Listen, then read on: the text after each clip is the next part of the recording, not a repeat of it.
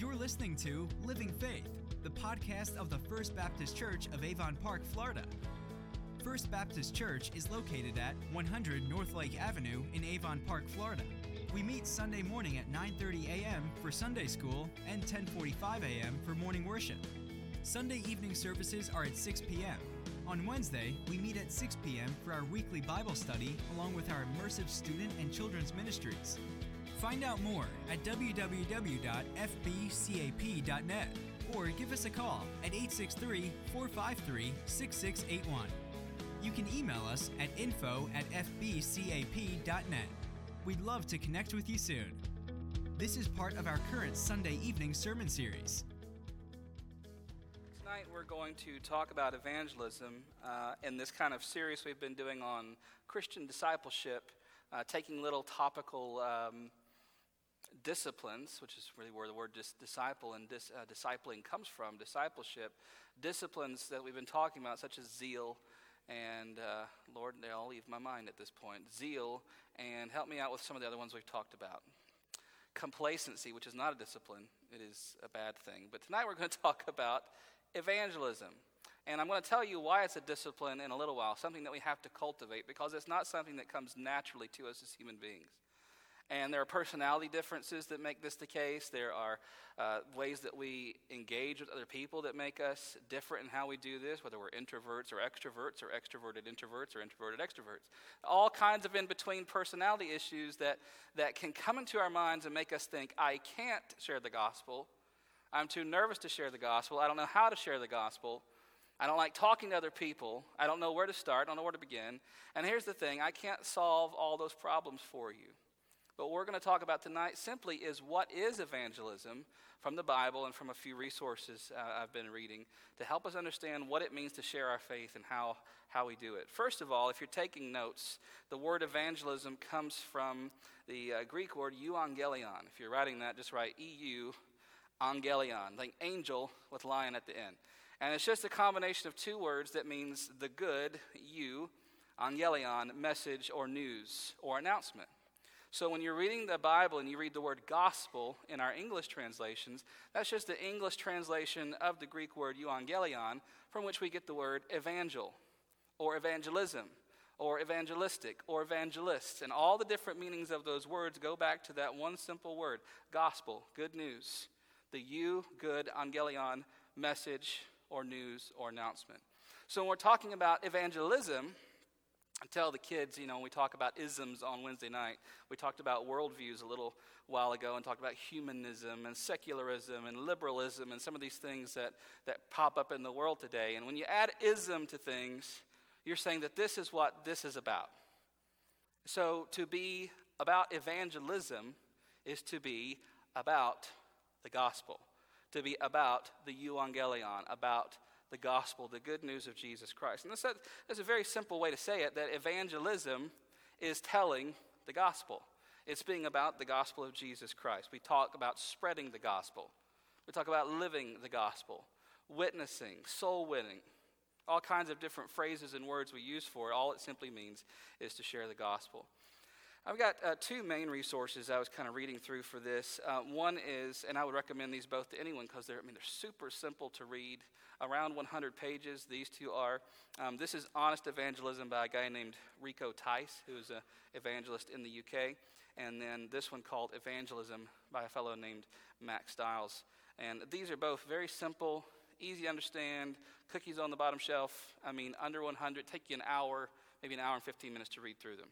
So that's what these are, and they've been very helpful to me kind of getting my thoughts together.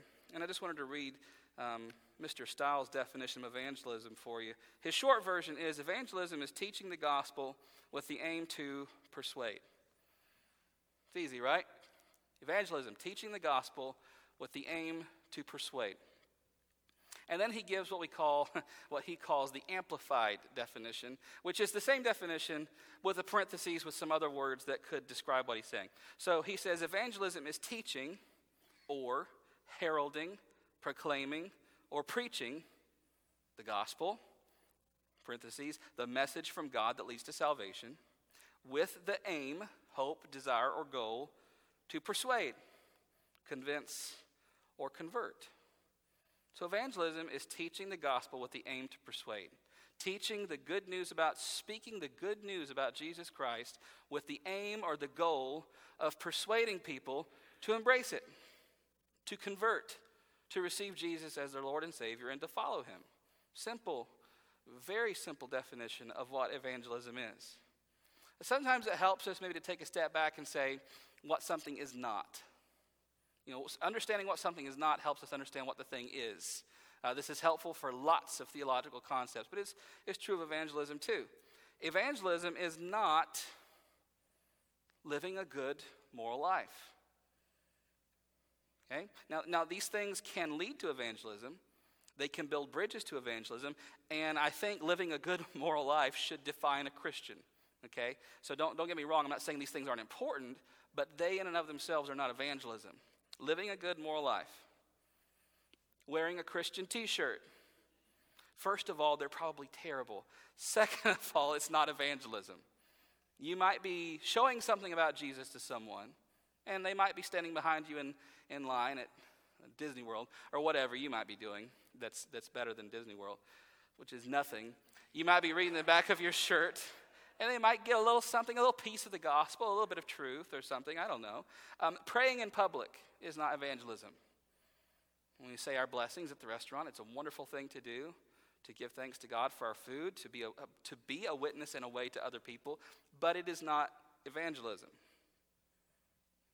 Political activism, even the kind that we see on Facebook every day, is not evangelism. You can share the gospel using social media, but not necessarily posting something about Jesus or about the gospel even, or a Bible verse, or a terrible picture of something with some scripture verse attached to it. Not necessarily evangelism. Here's a big one we don't often think of. Inviting people to church or a Christian event is not necessarily evangelism. It's a good thing to do. All these things are wonderful things to do and be involved in. Political activism, maybe not so much unless you're just really into that and you're doing it well, which so many of us don't, including myself. I just don't stay informed enough. The point of all this is to say that evangelism has a goal and a purpose and an aim, and it is a very specific thing that has to be done, namely to teach or to preach the message of the gospel of Jesus. Remember Stiles' definition: teaching the gospel, aiming to persuade. So there are four things I think he says are key to evangelism. And he makes a valid point, and I would make the same point, that if any of these things are missing in what we're doing and calling it evangelism, we're not doing evangelism. In other words, if you're not teaching, preaching, proclaiming, or heralding, if you're not talking, you're not doing evangelism. If you're not including the gospel, it's not evangelism. If there's no aim or goal to change someone's mind or to persuade them, it is not the gospel. I think about things that I've been involved in over the years and things that we seldom think about, but we need to be very careful about. Christian mission trips, short-term mission trips, world changers I've been involved in since I've been here, but even when I was in youth group, maybe not world changers, but other trips where there were projects, service projects, or whatever it may be. Those things are great. Those things are wonderful. But if they're not coupled with the proclamation of the good news, then they're not evangelism. And if they're not evangelism, it's not a missions trip. It's not missions. We hear a lot in our world today about churches and groups going on medical mission trips or dental mission trips, going to third world countries and aiding people with what we would call mercy ministries, doing things for them dentally or physically that they can't do for themselves. They can't afford. They don't have doctors. They don't have dentists. They don't have the money to do it, whatever it is. Wonderful things to do. Christians should be involved in this. We should give to these kind of things. But those things are not in and of themselves missions. Why? Because they're not particularly and specifically dealing with the gospel. Hopefully they're leading to that. And if they are, it is missions. If they are, it is building a bridge to evangelism. But they in and of themselves are not evangelism. And there's a danger to getting it wrong. Many churches different denominations and different banners have gotten this wrong over the years. And we call it mission creep. When you have a mission in front of you, go make disciples, and the church kind of gets busy doing other things. And those things kind of maybe lead us to the main mission, but more often than not, it has led the church's mission to creep to the left or to the right or wherever it goes. So the mission, to proclaim the gospel.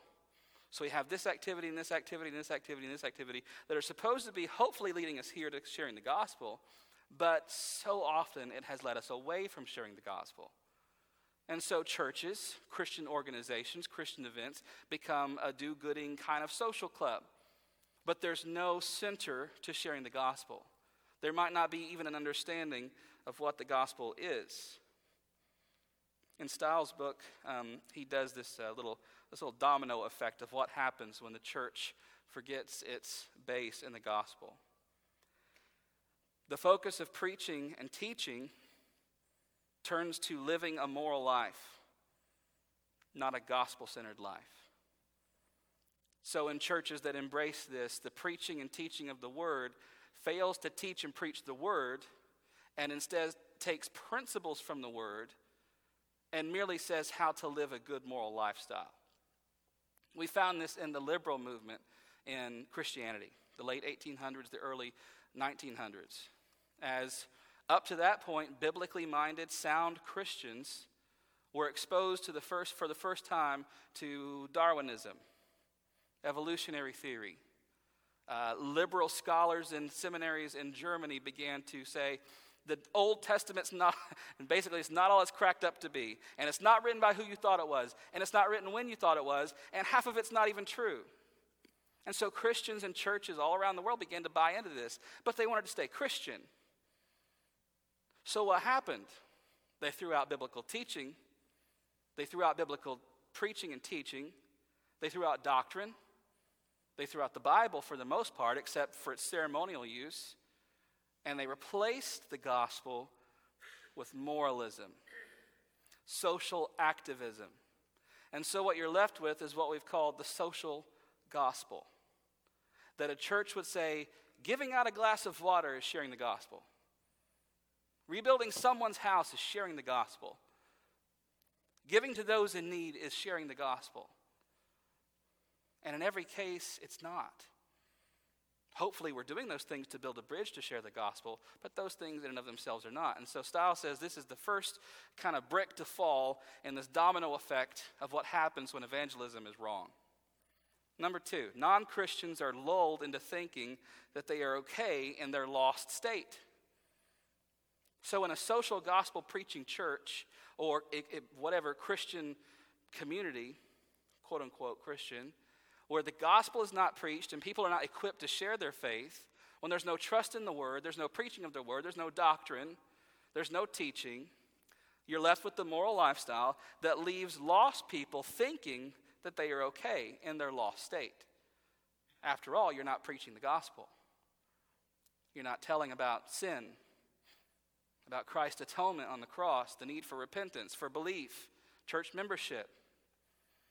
Number three, Christians think that non-Christians are believers because they've made a superficial outward commitment. So we see someone that seems to be fired up for the church or for some event, or maybe someone comes into the church and they get plugged in serving and doing stuff, and their life seems to be okay, but there's never been a moment where that person has realized they're a sinner, placed their faith and trust in Jesus, joined the church, and has submitted themselves to the covenant membership and authority of the local elders or pastors or the membership. And so you see the dominoes continue to fall. The lost people think they're okay. The saved people think the lost people are okay, if they're even saved people at all. The church baptizes those who are not believers. This has been an epidemic, especially for Southern Baptist churches in the last 100, maybe just 50 years, with an increased importance placed on numbers and church growth that is seen merely in terms of those numbers. And so there's this push and there's this draw to see more people fill the seats, less blue, as we call it here. And sometimes, not every time, but sometimes it has led to a forsaking of the original mission of the church and the gospel. And so people come making some sort of decision or some sort of commitment, even if there's no fruit, and immediately they're baptized. And it just furthers the problem.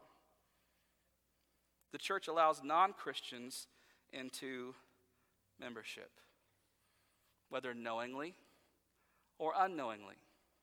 Or at times, I would dare even to say that pastors have sat across from someone that they are 99% sure are not saved. But maybe,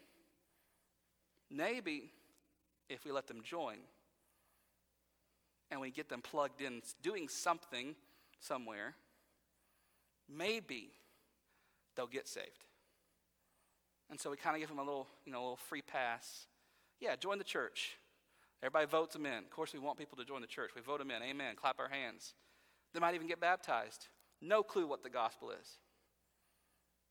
But they're busy. They're doing stuff. And we keep going down this road. Eventually, non-Christians become leaders in the church. That's the danger, isn't it? They're allowed in. Might even baptize them. They might join. They might take up leadership in the church somehow. After all, they're members. They can serve on our teams. They can serve on our committees. Heck, in some churches, you let them teach Sunday school. Let them be deacons. In my home church, it was a thing we did. We saw a visitor come in. Hey, second Sunday, you want to teach Sunday school class? With good intentions. Get people in. Get them serving. Get them doing stuff. I know you have a serious problem because the last step, as Stiles mentions it, is a church becomes a subculture of nominalism. Subculture of nominalism. Nominalism just simply means that you're whatever you are in name only. So these social gospel churches, liberal churches that have allowed this thing to happen to its max capacity in their churches are now just part of the subculture of nominalism. Yeah, I'm a Christian. Yeah, we go to church. Which one? The Methodist one down there. The white one. The brick one. The one down across from the so-and-so gas station. That's nominalism. And here's the heartbreaking news about nominalism. It is a disease in the American South when it comes to the gospel. An absolute disease. We call it the Bible Belt because we, by and large, vote conservative along biblical social guidelines.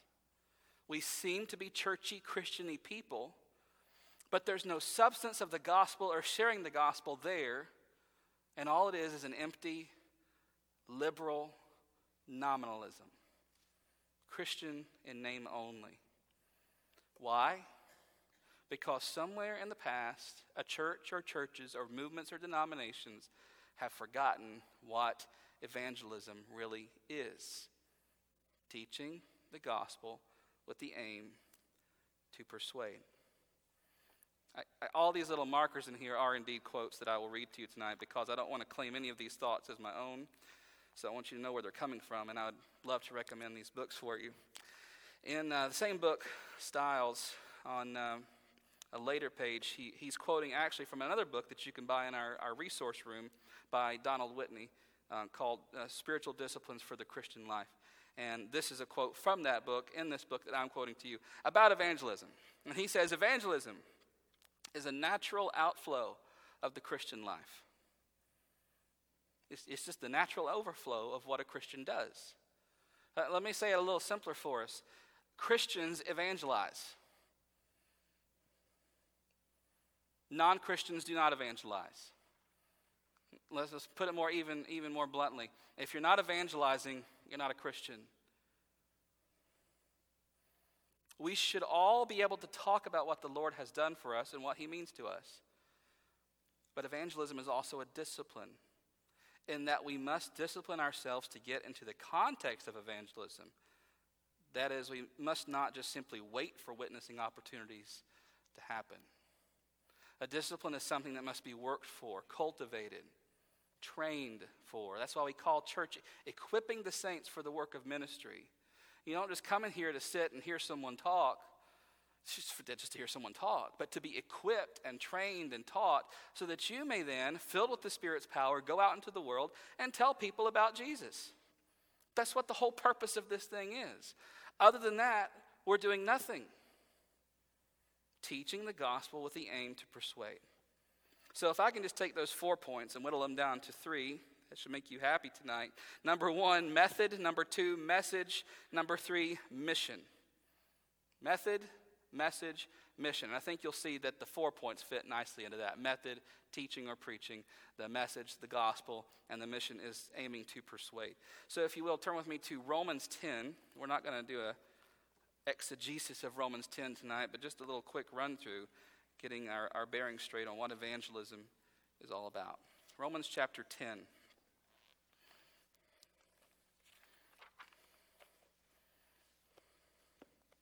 Starting in verse 13. Romans 10:13, under method, teaching and preaching.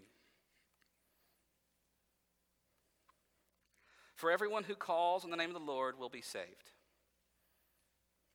How then will they call on him in whom they have not believed? And how are they to believe in him of whom they've never heard? And how are they to hear without someone preaching? And how are they to preach unless they are sent? As it is written, how beautiful are the feet of those who preach good news. But they have not all obeyed the gospel, for Isaiah says, Lord, who has believed what he has heard from us? So faith comes by hearing, and hearing by or through the word of Christ. You can highlight verse 17 in your Bibles or write it down somewhere. Faith comes by hearing, not seeing, not observing, perceiving, insinuating, implying. Faith comes by hearing, and specifically hearing the word of Christ, hearing the gospel. Paul's logic is very simple. It's like a little chain reaction. You call on the Lord to be saved, but in order to call, you must believe. In order to believe in him, you must have heard of him. In order to hear of him, someone must tell you about him. And at the base of that is the work of the church, sending preachers and teachers and missionaries into the world to do that. Sending members into their communities, workplaces, families, jobs, schools to do that. You cannot live out the gospel. You can live out the effects of the gospel. You can live out the fruits of the gospel. You can live out the ramifications of the gospel. But by its very definition, you cannot live out the good news. It's an announcement, something that must be heralded, proclaimed, preached, spoken, heard, not just merely exemplified in someone's life, as important as that is. When the Mark Trammell trio, they used to be the trio, Mark Trammell Quartet was here last year. Pastor John was listening to one of their songs in the office, and we got into a little conversation about it because I would hear what he's playing next door, and I'd go over and say, about that. And we got sat down and talked for a good long time. Our conversations usually last a good long time. If you can imagine two ADHD-prone people trying to get through one conversation, it lasts a fairly long time. But the song was something about talk and walk talk. I don't remember how it goes. Does your walk talk like your talk talks? Because your walk talks louder than your talk talks. Is that it? Your walk talks louder than talk talks. And it's catchy and it's good. And the intent is wonderful. You know, we look at James. James talking about, you say you have faith, but where's your works? Back it up. You talk the talk, but do you walk the walk? Very important. Genuine faith is played out in good works. But if we're not careful, we can misinterpret something like that into thinking that our walk does actually talk louder than our talk talks. Therefore, we're not going to talk the talk, we're just going to walk the talk.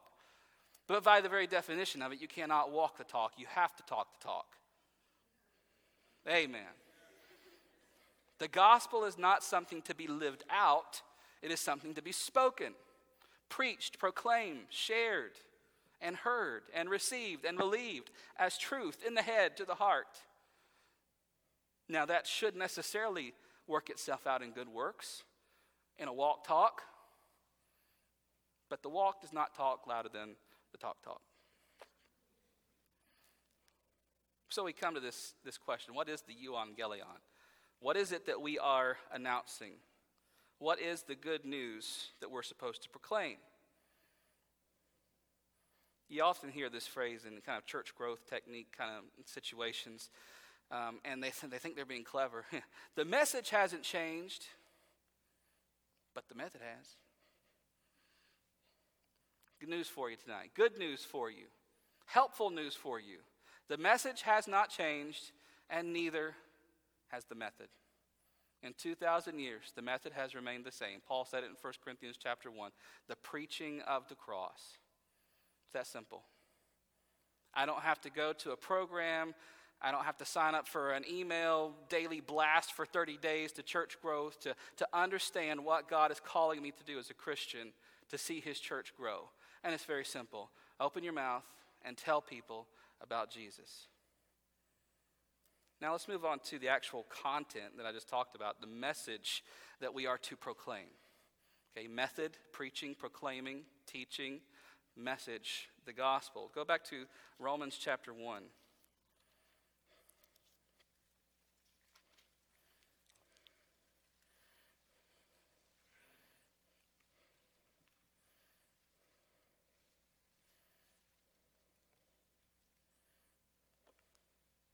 Romans chapter 1, the first 6 verses. Paul, a servant of Christ Jesus, called to be an apostle, set apart for the gospel of God, which he promised beforehand through his prophets in the Holy Scriptures concerning his Son, who was descended from David according to the flesh, and was declared to be the Son of God in power according to the Spirit of holiness by his resurrection from the dead. Jesus Christ our Lord, through whom we have received grace and apostleship to bring about the obedience of faith for the sake of his name among all nations, including you who are called to belong to Jesus Christ. Well, you notice just a few things in the first verses there. It's the gospel of God. The gospel of God. I'm not a Greek scholar. I did all right in Greek in seminary, but I do remember this, that when you see the gospel of God, it literally means it belongs to the thing that follows it. It's a possessive. It's God's gospel. Whose news is it?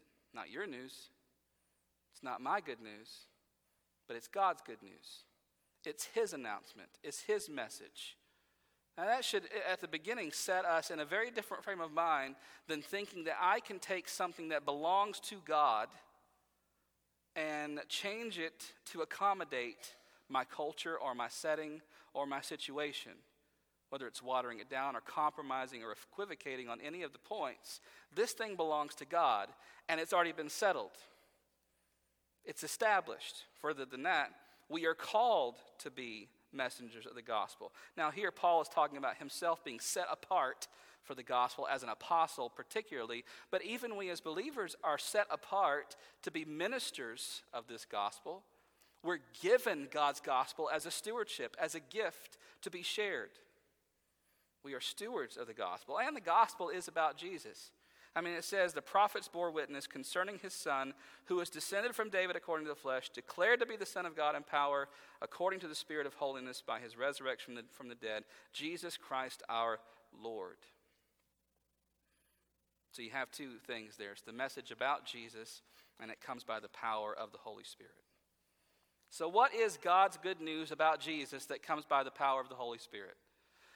There are any number of outlines that you might be able to, latch on to tell someone about Jesus. But there are certain things that have to be present. Okay? I like to use God, man, Christ response. It's not catchy. It doesn't spell anything. It's just one that I've come across that I like because it's just right to the gospel. It's not kitschy or gimmicky in any way. God, man, Christ response. God, who is God, the creator, holy, righteous, reigning king of the universe, who is holy and just and righteous in all he does. And he created us for himself. That's where man comes in. He made us in his own image to bring him glory and to bring him honor. But we fell through our disobedience and sin away from him. And now we're dead in our sins and trespasses, lost, rebels against God and his law. And we deserve from God the just punishment for that sin. The wages of sin is death. 3, Christ, but God in his mercy sent his son Jesus into the world to take the punishment for us on the cross, to pay the penalty we owed for our sins by giving his own life. He was buried and he was risen again on the third day, proving that God had accepted his payment for us. And then 4, response. Because if we leave it there, we still haven't done evangelism, have we? We've told people about the gospel. Here's where that aim comes in. Response. Repent and believe the good news. This is the good news. This is what you do with it. Now, I could make an argument from the book of Galatians that what you do with it is actually part of it. Because if you change what you do with it and try to add something to it like works or sacraments or any other human work other than faith alone and God's grace alone, if you add something to it, Paul says you've made a false gospel. So if you go wrong on this one, you might as well not even spoken all of these because you don't understand what they mean. God, man, Christ, response. That's the gospel. Go to 1 Corinthians chapter 15. 1 Corinthians 15.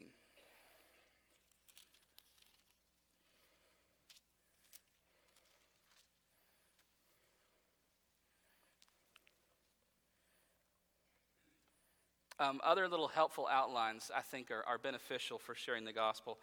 There's one called 2 Ways to Live that has a website, lots of free resources. They have tracts. They have things you can hand out. A very simple little, actually like a diagram you can use to share the gospel with someone.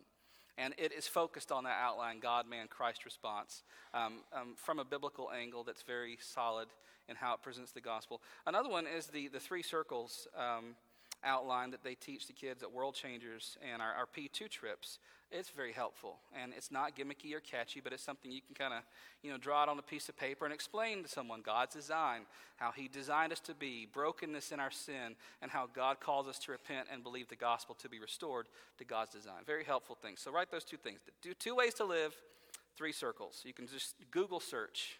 You want to know what that is? I can help you later. Google search 3 circles, World Changers, or 2 Ways to Live, and you can find some of these outlines. 1 Corinthians 15, verses 1 through 4. Now, I would remind you, brothers, of the gospel. Okay, there you go. Headline. I would remind you of the good news I preached to you, which you received, in which you stand, and by which you are being saved, if you hold fast to the word I preached to you, unless you believed in vain. Okay, so here's what it is. For I delivered to you as of first importance what I also received, that Christ died for our sins in accordance with the Scriptures, that he was buried, and that he was raised on the third day in accordance with the Scriptures. Now, Paul goes on to talk about his appearing before Peter and the 12 and the 500 brothers at once, and that's wonderful. That's leading Paul into his main category for this chapter, which is the resurrection. But there, right at the beginning, Paul says, I want to remind you up front of first importance, highly significant.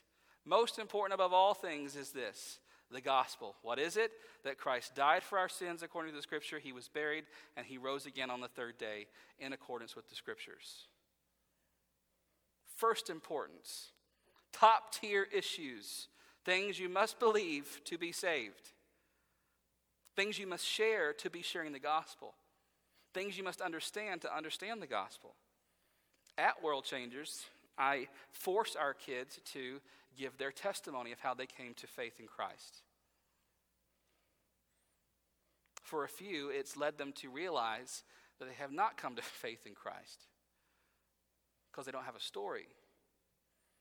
They don't have a realization that they were sinners and came to Christ and understood these things and believed these things. And so we listen. I tell the kids, if you're sharing the gospel and it does not include, or you're sharing your testimony and it does not include Christ's death, burial, and resurrection, you're not sharing the gospel, and I would question whether you understand the gospel. We get so sidetracked on things that aren't necessarily there in the gospel, in people's testimonies. First of all, let's get the thing about testimonies out of the way. Testimonies are wonderful. Sharing your story with someone is great. Like I just said, I make the kids do it in front of each other to share how they came to faith in Christ. But here's the thing. Sharing your testimony is not sharing the gospel. You hear somebody say, hey, just, I'm sorry I get so sarcastic when I talk about these things. It's just the way I'm wired. Pastor John, too. Pastor John's more... He's more cute about it, isn't he? That's his word, isn't it? I don't want to be cute. I'm not being cute now. I'm being serious. But you hear people say, "Hey, man, just don't get nervous about sharing the gospel. Just share your story." First of all, the gospel is not your story. It's not about you. It's not about me. So if I say I'm sharing the gospel with someone, but all I've done is told them about me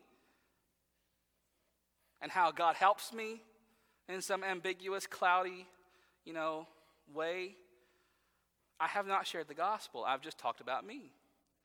Even if you say Jesus. Even if you tell them how you came to believe in Jesus. And maybe you even mention the cross and the crucifixion and the resurrection. If you're not telling them, this is what Jesus has done for you, and you need to believe it, and you need to receive it. And that's not sharing the gospel. In fact, when we look throughout the New Testament, we see some shocking things. I think they're shocking. When it comes to sharing the gospel, in our modern context, what we've made sharing the gospel, hey, let me tell you where you can find peace. And we're not talking about peace with God or peace with God because your sins are forgiven in the atonement of Jesus Christ. We're just talking about a nice feeling about God. And that's what we say. Let me tell you where you can find real peace. You're searching for fulfillment. Let me help you find fulfillment. You're searching for happiness. Let me tell you where you can find real happiness. Hopefully, by the Holy Spirit's power, those things can lead to a gospel conversation, but that's a pretty bad start. When we look at the New Testament, and I want you to write this down, and I want you to do this. I want you to look at times in the New Testament, specifically the book of Acts, because that's where you read these kind of things, where the apostles share the gospel. Just write that down to do later. The apostles preaching the gospel. Ask some questions. What did they say? How did they do it? Here's some shocking things that you will not see. Now, I'm not saying these things aren't true. And if you go and look in the letters that the apostles write to the churches, you see that many of these things are true.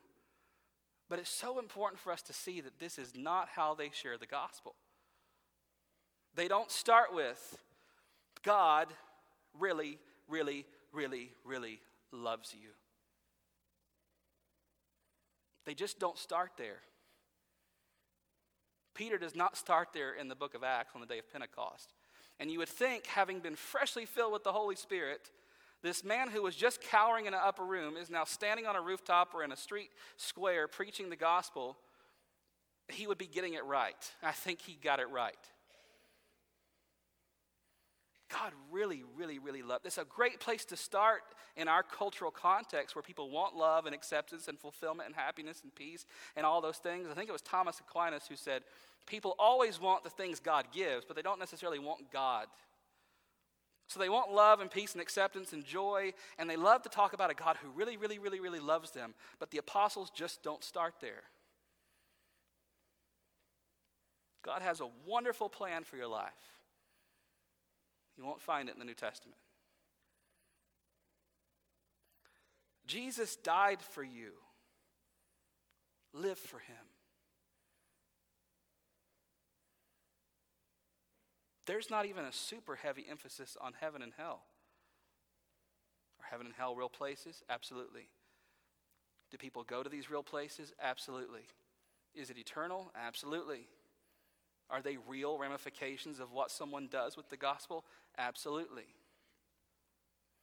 But let me just tell you my story as a 4-year-old. I think Pastor John has alluded to this recently.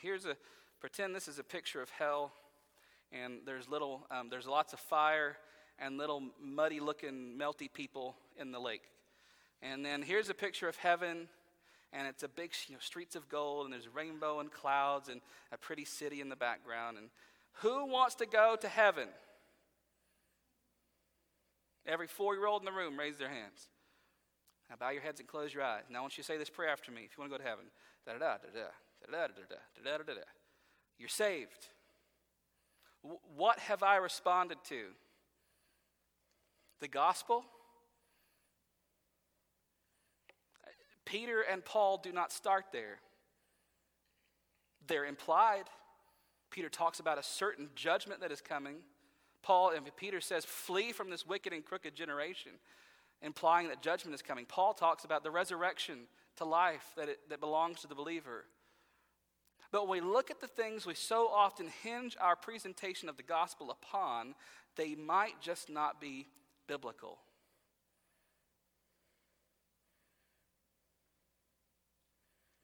Again, things that might be fleshed out in letters to the churches later, but they're not the crux of the gospel. What is the message of the apostles? I think if you were to look at Acts chapter 2 and see Peter's message, you see these simple points. We are sinful and we will be condemned. Christ died for the wickedness of sinners. He took God's wrath on himself. And then the question comes, brothers, what shall we do? Peter says, repent. And I think repentance in that sense, I think it covers two different things. I think it covers turning from sin, and I think it obviously covers turning to Christ in faith. Repent and be baptized, every one of you, in the name of the Lord Jesus. Repent and believe in the gospel. Escape God's judgment. Be safe in Christ. When we water down those things, or we change them, or we alter them, or we mistake them for something else, we're actually taking the gospel of God and replacing it with some other message. And hopefully, like I said, by the Spirit's power and with all good intentions, hopefully we get here, but so often we stay out here. I remember when Jessica and I were in Nashville at our church there, and I had my youth group from my home church in North Carolina. They actually did a mission trip to our church to help in our community and do a Bible school and all that kind of fun stuff. And I remember there was a handicapped kid in our church in Nashville at that time, and he had a motorized wheelchair, and he came all the time. And we had talked off and on about the gospel. We had talked off and on about faith. He came every once in a while. His name was JJ. And I remember one of these kids from my youth group in Gastonia, North Carolina, coming to me one day after our Bible club and said, hey, they were so excited. Good intentions, wonderful intentions. Hey, we talked to that kid in the wheelchair, and he said the prayer. And I'm like, great. Was JJ saved that day? I don't know.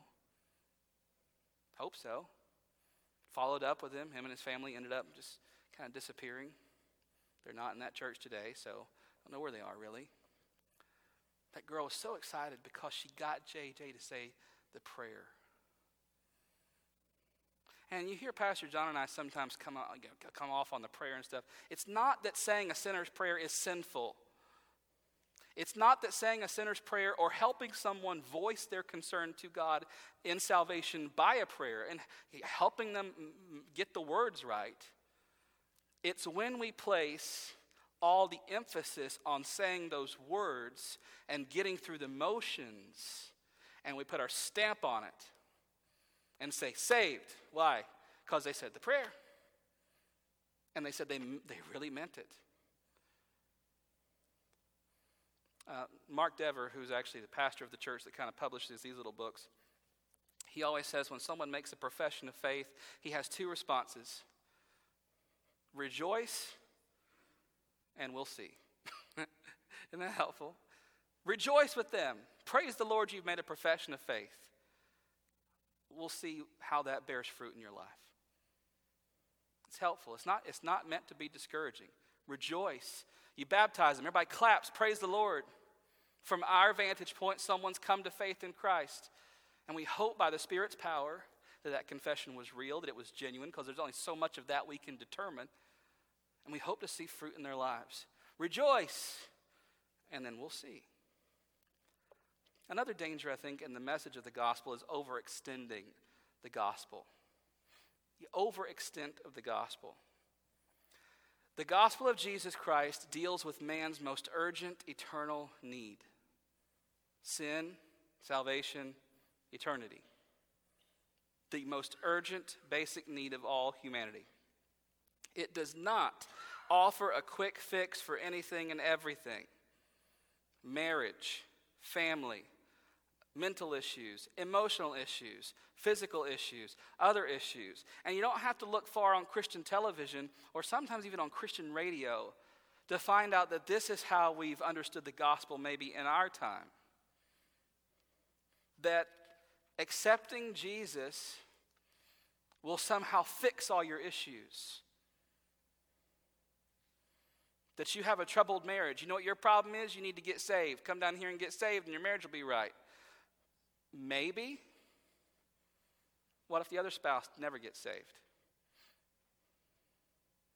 You fix it just because you're saved? Maybe. Now, being in a right relationship with God certainly puts people in a better situation with the Holy Spirit's power to deal with these things. Mental issues, emotional issues, physical issues. You hear this all the time, don't you? You got a drug problem? Come to Jesus. Somebody says, oh, praise the Lord, I finally figured out how to get over my addiction. I go to Jesus and do this stuff and do the thing, and then I'll be free, and they're not. And guess what they think? They think Jesus hasn't worked.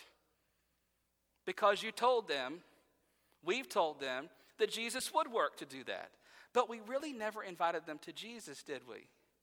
We invited them to be free from their problem. We invited them to be free from their situation. That's what they were responding to.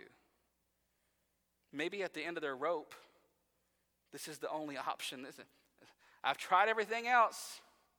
Why not just try this Jesus thing? I'll go down front, I'll say the prayer, I'll fill out the card, I'll get baptized, join the church, I'll do the stuff, and nothing ever changes, and they think it's the gospel that doesn't have power, but they've never actually heard the gospel or responded to the gospel or believed in the gospel. Because we've overextended it. We haven't met their first, most urgent need. We've tried to deal with all the felt needs on the outside. And when it fails, they and we might be tempted to think that the gospel has failed. So in this section on the message, we have to be sure we're preaching the gospel. First, it has to be spoken, uttered. Faith comes by hearing, and it has to be the gospel. It's not just a self-help motivational speech. It's the good news about Jesus Christ. Turn now to 2 Corinthians chapter 5. One book over, 2 Corinthians chapter 5. Talked a little bit about this morning.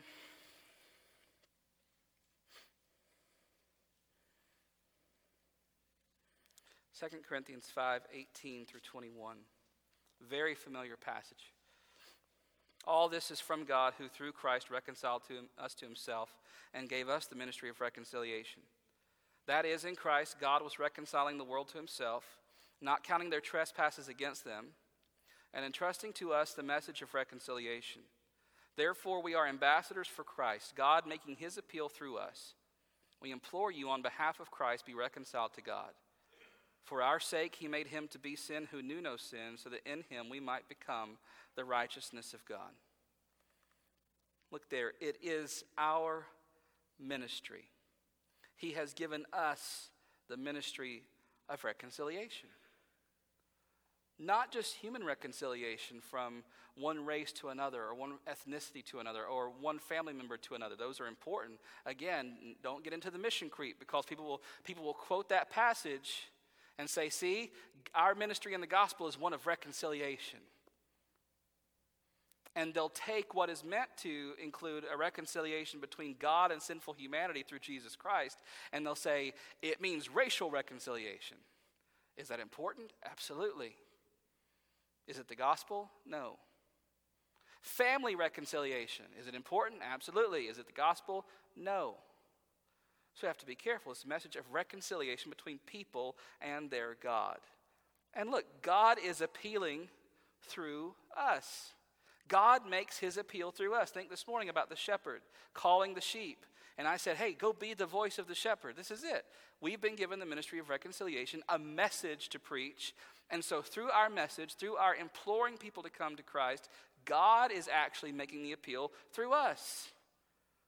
And what's the basis of this reconciliation? Verse 21, one of the most glorious verses in all the Bible.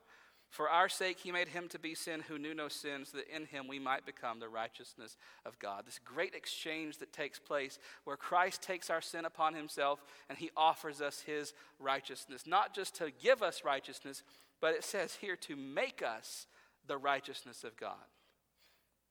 That's the core of this message. That's the core of the reconciliation that Paul is talking about. And if it's not there, we've got the message wrong. And if the message is wrong, the method is not right. Lastly, let's talk about the mission. And these are the last 2 points I spoke about from Stiles. The aim to persuade, looking for, seeking for conversions. At this latter section here of 2 Corinthians 5, verse 20, it says, we implore you on behalf of Christ. We implore you. We appeal to you.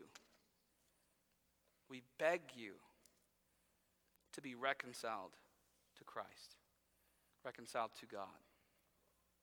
There's an appeal. There's an invitation. Be reconciled to God, begging, pleading, imploring people to be reconciled to God. This is why we must get our method right. Unless there is a spoken invitation to come to Jesus in faith and repentance, there is no evangelism taking place. Now, do you always have to be evangelizing to do good things for people? No. You can just help someone change their tire on the side of the road.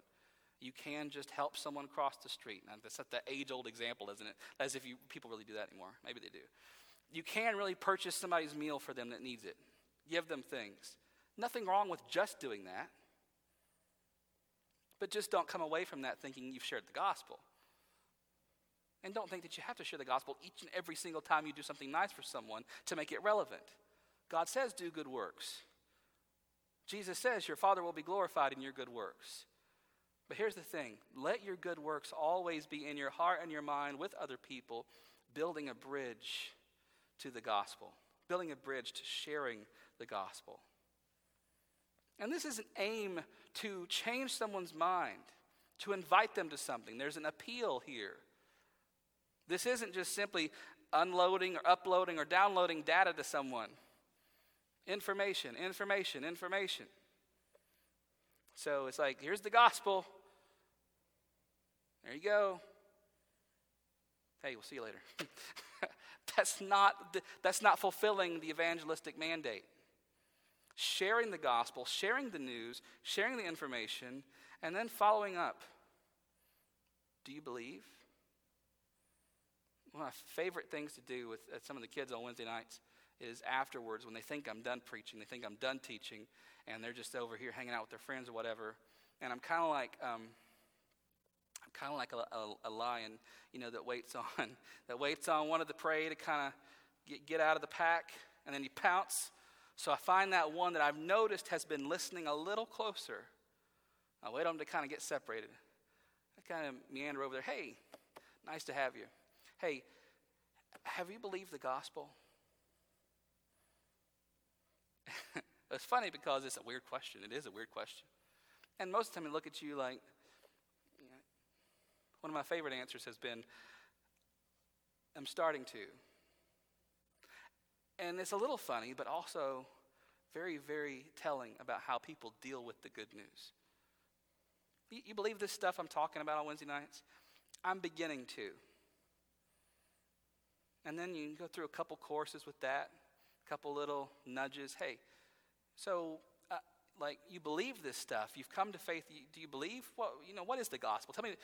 Tell me what it is. They tell you. Oh, so you believe that? Yeah, I believe that. You want to live for that? Sure. So let's talk about declaring that publicly through baptism. Okay. That's what it means to appeal to people. to invite them to something. Not just throwing up on them all this theological information, but then saying, okay, what now? What do we do with this? Now, what I don't mean by persuade is to, one, convince. You cannot convince anyone that the gospel is true.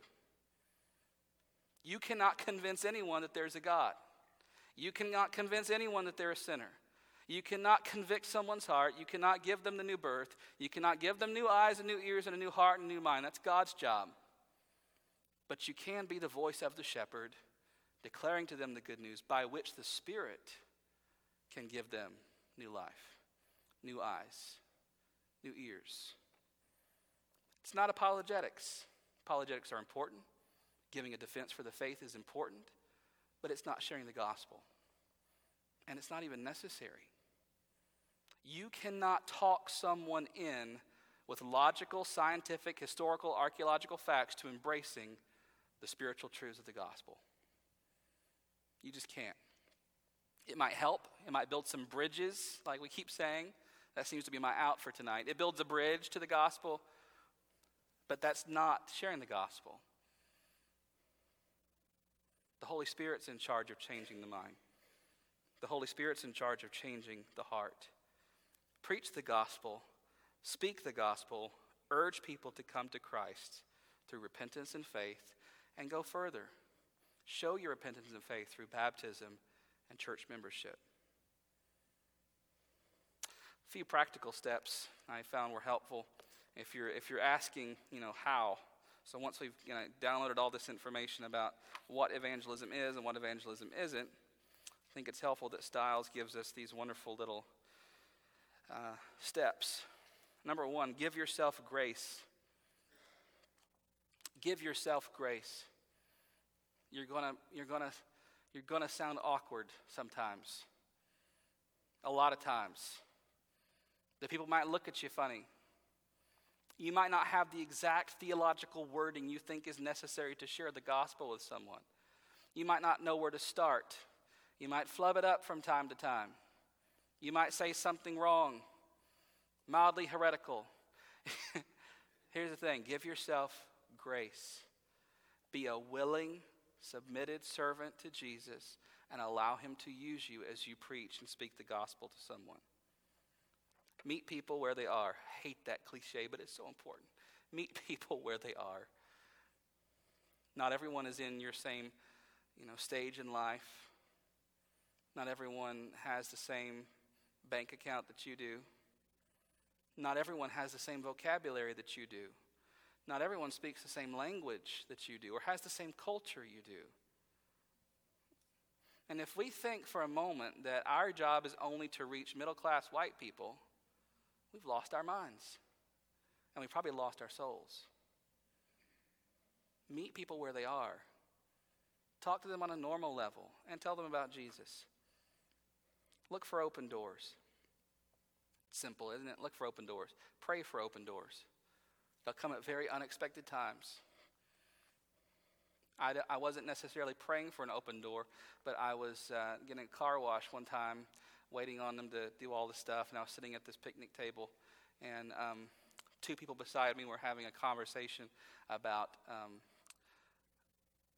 going to the club, okay? Clubbing.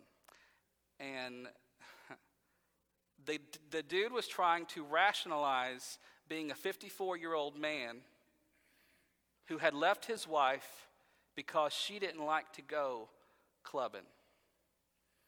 And they're divorced now, and he's looking for a new woman that likes to go clubbing.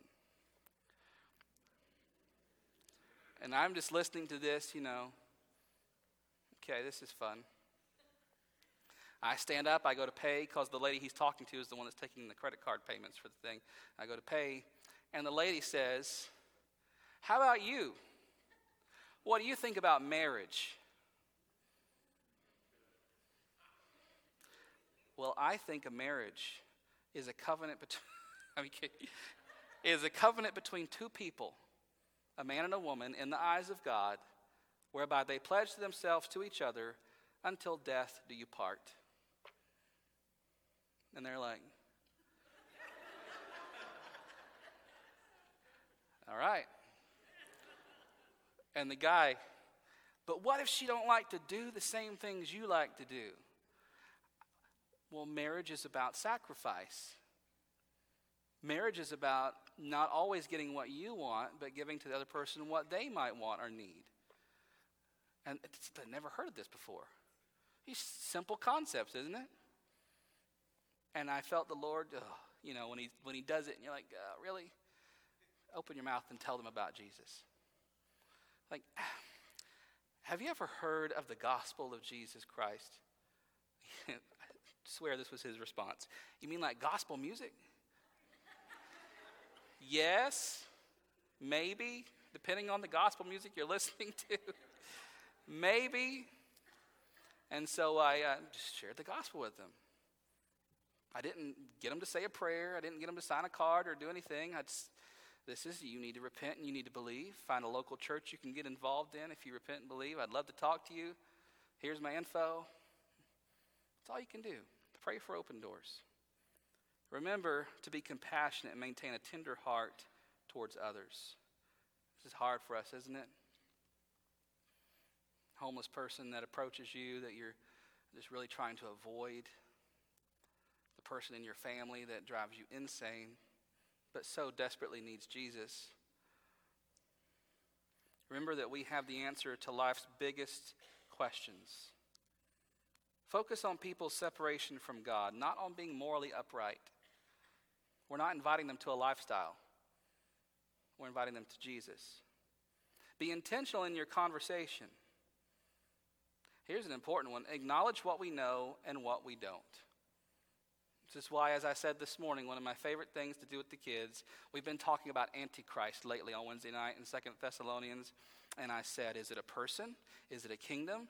Is it a system of thought? Is it a government agency? And they're all like, what is he going to say? Here's the answer. I don't know.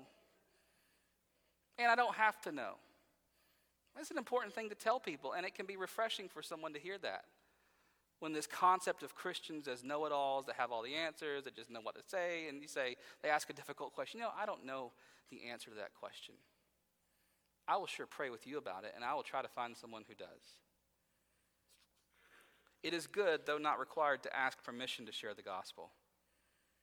May I share the good news about Jesus with you? Not required, but a good little door opener. Ask a lot of questions, be a good listener. Sounds like two opposite things, but do them in tandem with each other. Ask a lot of questions, be a good listener. Finally, if you anticipate a certain issue in a person's life, it's good to be acquainted with it by reading a book or talking with someone who knows about the issue. In other words, I think he's saying it in a nice way, don't try to talk about things that you might not know anything about. Number of issues come up there. Don't try to help someone with some situation that you know nothing about.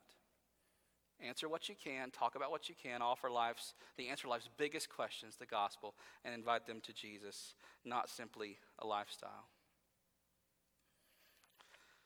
I'm going to read a little bit from you, just one quote from Rico Tice's book here, page 88, if you're writing this down and you want to buy the book later. I'm wishful thinking here that you're actually writing the page down so you can go research it later. But research suggests that when people put their faith in Christ, on average, it's taken 2 years from the point when they came into meaningful contact with the Christian who witnessed to them.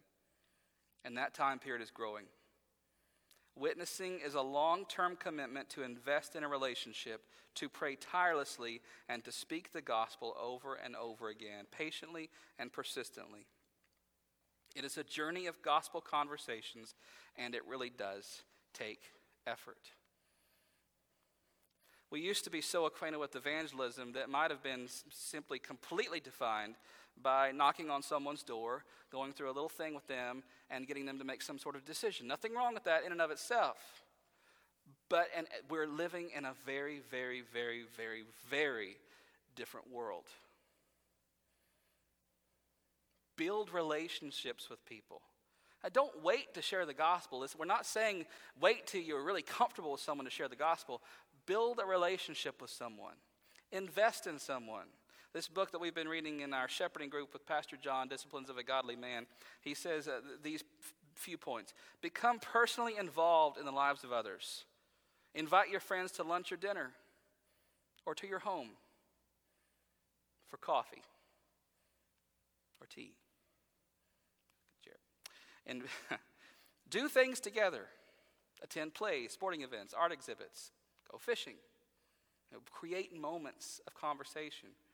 Use special days to share your interests, birthdays, graduation, holidays, weddings, births, etc. Join a club, such as Rotary, Lions, or other things. They didn't put Shriners in here for I don't know. Join an interest club, gardening, hunting, cooking, woodworking. Volunteer to coach a boy or girl's athletic team. Be a teacher's aide. Give your time to a hospital. Volunteer. Here's a novel concept. Open your home to the neighborhood. Be the most hospitable home on the block. Providing opportunity to share the gospel with people. It's very simple. Teach the gospel with an aim to persuade. Lastly, look at Romans chapter 1.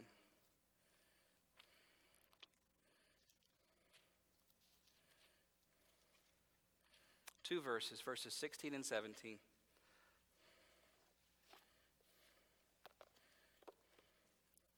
I am not ashamed of the gospel, for it is the power of God for salvation for everyone who believes, to the Jew first and also to the Greek. For in it the righteousness of God is revealed from faith for faith, as it is written, the just shall live by faith. Wonderful quote from John Stott in Rico Tice's book. If I can find the right page here. Although the message was Paul's, the saving initiative was God's. Paul's preaching was not effective in itself. The Lord worked through it. And the Lord's work was not in itself direct. He chose to work through Paul preaching. It is always the same. Paul says the gospel is the power of God. That's where the power is. Not your convincing, not your persuading, not your arguments, not your ability to speak, not your ability to argue or persuade. The power is God's, and the power is in the gospel. But God chooses to use you as the instrument by which that power comes to the world, to your neighbors, to your relatives. The power belongs to God. You don't have to turn here, but as I close, I'm just going to read 2 Corinthians chapter 2, first 5 verses. Something to kind of leave us with. 2 Corinthians 2, verses 1 through 5.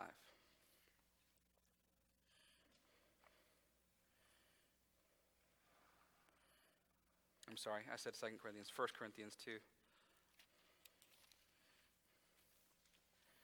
When you get there and realize you're not in the right place. 1 Corinthians chapter 2, verses 1 through 5. Listen to what Paul says. This is Paul's confidence. When I came to you, brothers, I did not come proclaiming to you the testimony of God with lofty speech or wisdom. For I decided to know nothing among you except Jesus Christ and him crucified. And I was with you in weakness and in fear and much trembling. And my speech and my message were not plausible words of wisdom, but in demonstration of the Spirit and of power, so that your faith might not rest in the wisdom of men, but in the power of God.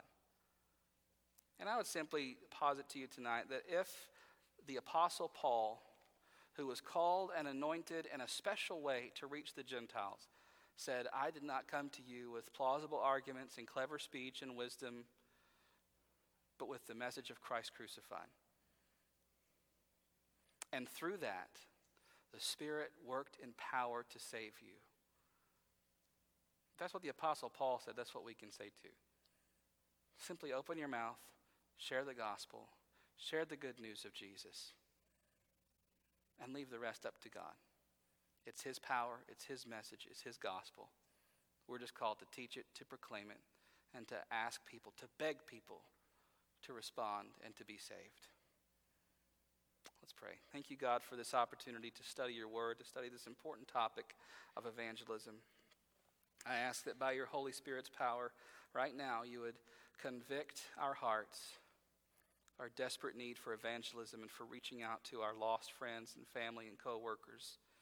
the lost neighbors across the street, down the street, the lostness of the world in regions where your name has never been heard. God, convict our hearts for the lost. Ignite in us a fire for evangelism, for preaching the gospel. Preaching the gospel with an aim to persuade people to come to Jesus. Go with us now by your Spirit's power. Help us to do this. In Jesus' name, amen. Thank you for coming.